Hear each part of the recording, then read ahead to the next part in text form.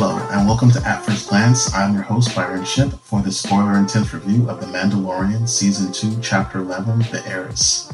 It was directed by Bryce Dallas Howard, the daughter of Ron Howard, and notably she played Gwen Stacy in Spider-Man 3. It was written by Jon Favreau.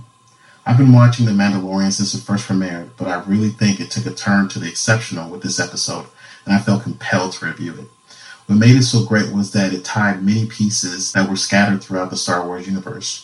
From the animated Clone Wars to why some Mandalorians don't take off their helmets.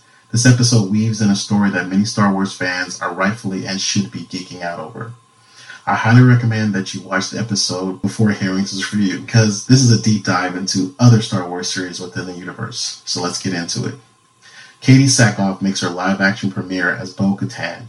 She played the voice of Katan on Star Wars The Clone Wars. Previously, Katee Sackhoff acted in the remake of Battlestar Galactica as Starbuck and in the movie Riddick as a mercenary. She's got great sci-fi chops. But one of my favorite voiceovers that she did was as Bitch Pudding on Robot Chicken. It's hilarious. You should check it out. Bo-Katan is the sister of Duchess Satine, the ruler of Mandalore. However, Katan did not agree with her sister's pacifist ways and wanted the society to return to the old ways of the Mandalorian culture, which is war.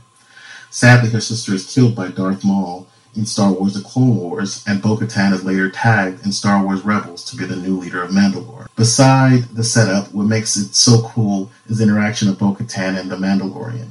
She knows more about him than he knows about himself, and says that he is a child of the Watch, which is a group of religious zealot Mandalorians who liken to a cult that broke away from Mandalore. They wanted to reestablish the ancient way.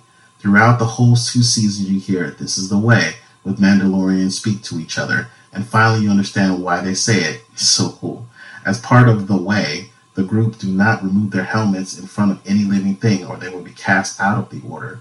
Unlike Bo-Katan and her squad, who are modern Mandalorians who are not held to such traditions.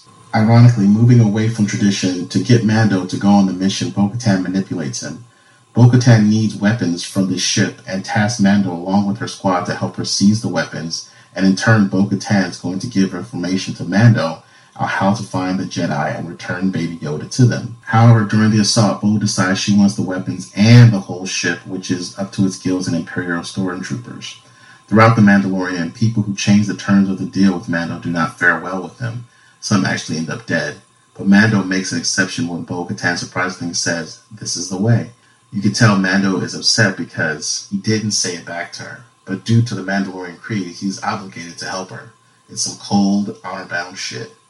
They seize the ship and Mando is told to find Ahsoka Tano, who is a Star Wars character from the Clone Wars, who was the Padawan of Anakin Skywalker. Hopefully we will see that she will be played by Rosario Dawson in the future.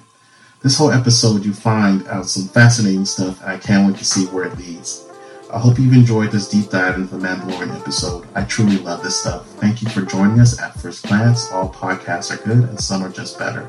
I am your host, Byron Ship, and thank you for listening.